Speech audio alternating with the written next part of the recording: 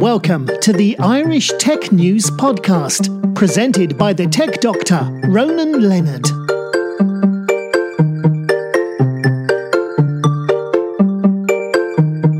Hi, welcome to today's Irish Tech News Podcast. Today I'm talking with Benjamin Talin, who's speaking at next month's Comtrade Digital Services Quest for Quad Conference. How are you doing, Benjamin? Good. How are you doing? Great, thanks. Tell us a bit about your background. Pretty much that's quite a broad background. So maybe we start with my 13-year-old myself founding his first business. What I was doing back then is pretty much helping people with their problems, from hotels to companies to also housewives having troubles with their printers. And since then, I got caught up with technology, with digital, with innovation and all this stuff. So it's quite a broad experience I had in these years. I did a lot of internships. I also founded several companies on my own. A few of them are currently also run by me, from interims management to also government advisor. There is quite a lot to say about my background, but I also don't want to bother you with all the details. Yeah. I guess over the years, technology has changed so much for you. It changed quite a lot. It's still changing quite a lot. And to be honest, sometimes it's also too fast for me. I just had 1 year ago an 8-year-old boy explaining to me how Snapchat works. And I was like, okay, well, there is so much on this market out. It is really tough. I also see why a lot of companies are struggling with digital and all the innovation and all the new technologies popping up. Because even if you dedicate your life to this topic, it's just too fast for one person. And I guess at times, if you decide to devote yourself to one technology or one new innovation, that innovation in a year's time might not be there anymore. Which innovation might not be there anymore? Well, for example, there are quite a lot of innovations from the past which might not be there anymore. Yeah. I mean, we see currently a lot of technologies being useless, also old technologies. Yeah. For example, locks. When you think about how access systems in the future are working with key cards, with biometrics, etc. So an old innovation like a lock will be pretty soon replaced. Technology is changing quite a lot, and especially with technologies like AI, IoT, we're going to open up a completely new world of interaction, and that's really interesting, and that also keeps me driving. I can remember 10 years ago, Bebo was supposed to be the next big social media platform, and Facebook wasn't as big as it is now, and everyone thought Bebo was going to be the next big thing. Didn't work out. So when a company is choosing to go with certain technology, they've got to make sure you do the due diligence and know which one will last in the long term. That's really hard guess. There is quite a lot of fuss around some big companies that they're pretty much losing on market share. But slowly, I had a very interesting talk with an economist, and he told me there is a certain phenomenon right at the moment where that companies are too big to actually fail. I mean, we had this discussion in 2008 when the banks were too big to fail. But right now we are having so huge companies, and they're so diverse. Just look at Amazon, Google, just look at Apple and whatever. They're so diverse that they can't really fail. Yeah. I mean, in the start and in the beginning, the platforms were small compared to what they are today. It's almost non-existing what they were at this time. So, of course, there's a consolidation. I guess we also see the same for blockchain. There's a huge hype, hundreds and thousands of blockchain companies are entering the market. And maybe Bitcoin won't last another 10 years. But maybe it's one undiscovered technology in the blockchain world which will be then the ruler by then. So I guess the next big hype, the first internet hype we had 16 years ago when everybody was talking about the internet and how to use internet, and in each and every investor statement you had to use the word internet. Right now it's blockchain. So I guess we're going to have the consolidation in different areas. It's AI, even though it's very investment savvy. So there is really a big problem with AI that not a lot of companies can actually develop the real AI, as it is too expensive. But in other fields like IoT and blockchain, any other technology we see at the moment.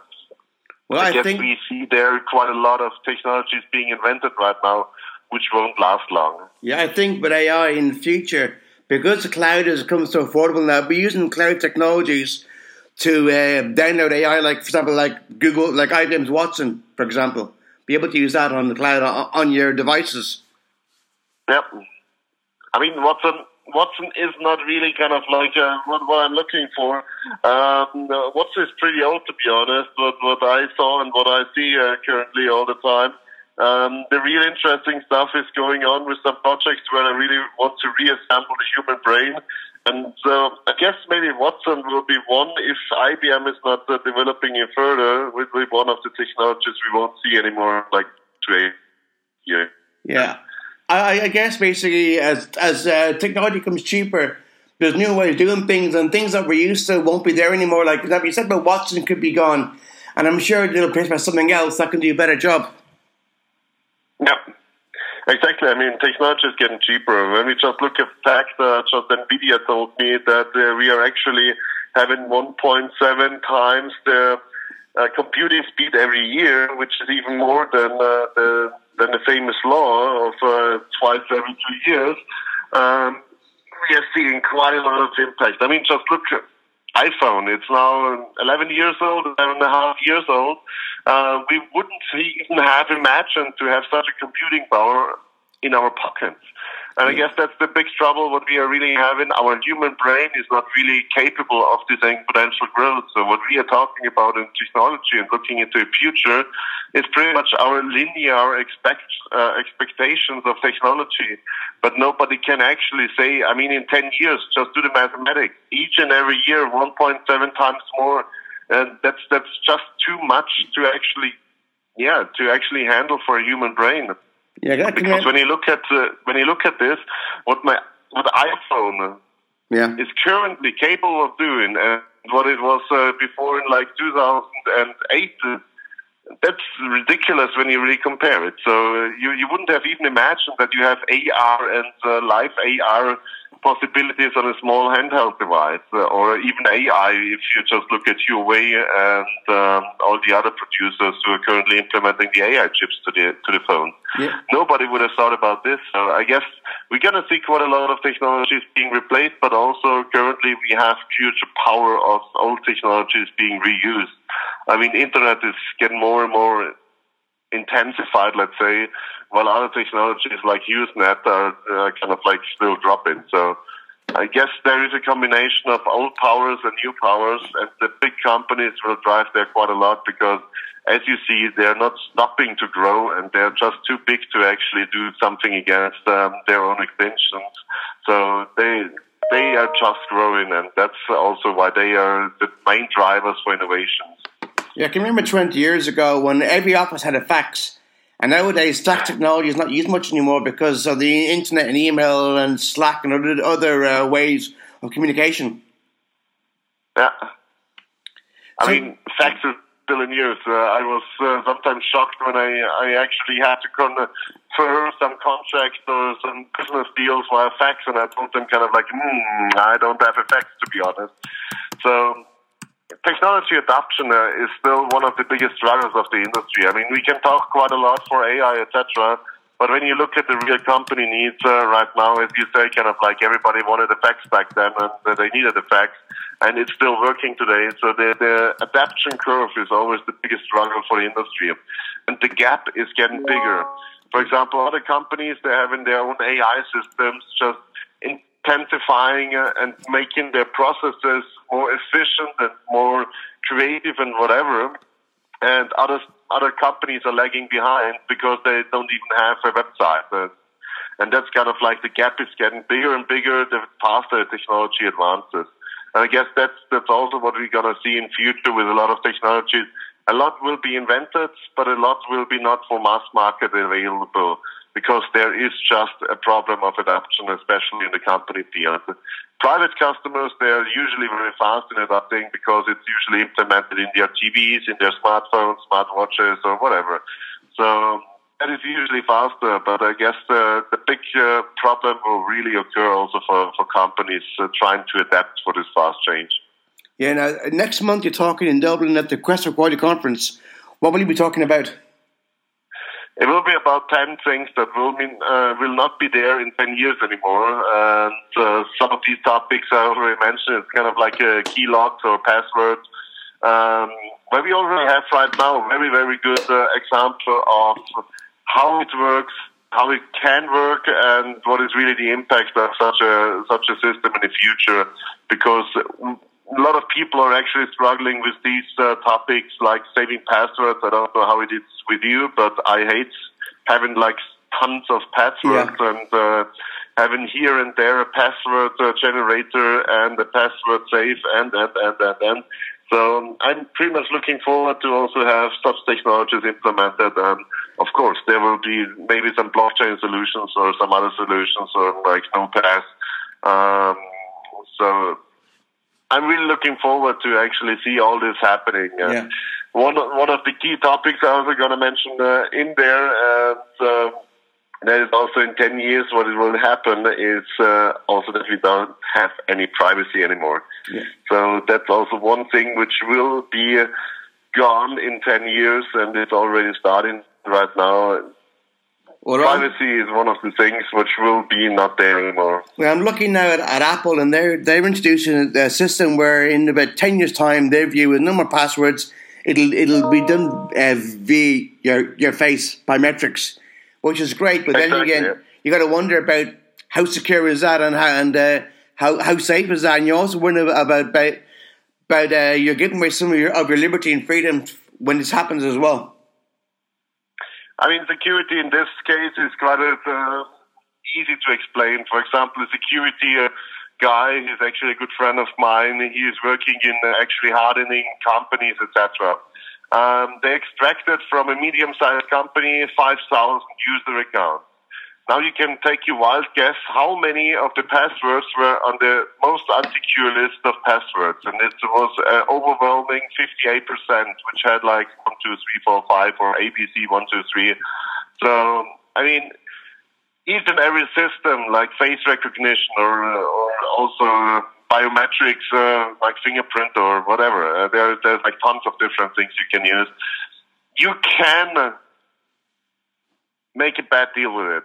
You can fraud it, you can cheat it, you can do everything with such a system because it's technology. Yeah. But having an unsecure password like 1, 2, 3, 4, 5, it's like leaving the whole thing open. So better secure it and make it the other ones a bit harder to actually do that, because Apple's face recognition is working with like a 3D grid of your face, which is pretty hard to actually reassemble. So you have to do quite a big deal to do that. And if you're taking such an effort to make a perfect 3D print of somebody's face, to get in there, I guess then you would be also the one getting into a system which is secured with passwords like 1, 2, 3, 4, 5. Yeah. So it's always depending on how you see it. I mean, absolute security is non-existing because the human element is always playing a big role in there. I always find that the main flaw in any system is always going to be human element, and what it is, it's going to be human that caused the system to be hacked or got into. Yeah. I mean, the friend I told you about, he told me no of the real hacks or data breaches, etc., really happened on the hardware or software basis. Normally, it's always about some users being stupid with their accounts or with their passwords and leaving the system pretty much open. So that's kind of like the things where companies, I mean, when it comes to really security, companies have to take care about whom to give passwords and also just take good passwords, use a password phrase, but then pre-working fine. And in the end, I mean, it's always the human fault you have to calculate in.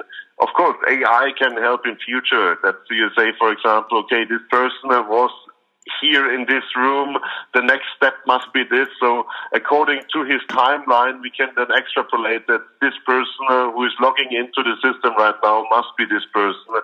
And if you don't have the tracking, then you're a hacker. So there are intelligent versions of such a thing coming on, but they are still far from being a reality, as there is kind of like the data protection. There is the slow adoption of most of the people, because nobody really wants to be tracked like 24/7. No, I'm sure if we can find a workaround for that, it will make the world probably a more peaceful place. Yeah, I mean, just look at China.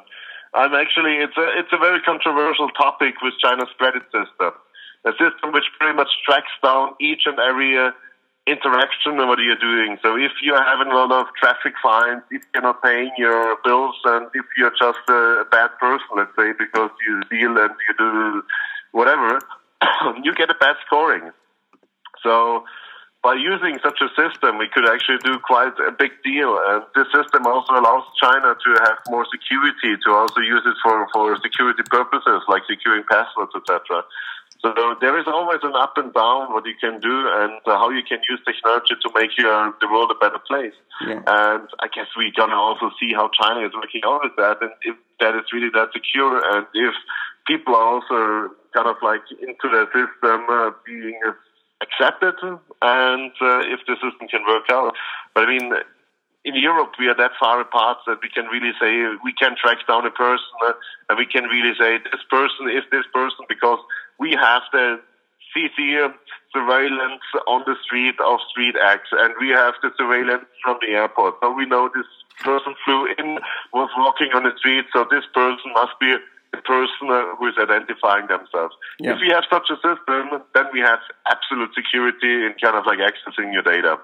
Yeah. Because each and every system can be breached, except from if you take so many variables, it's like a blockchain.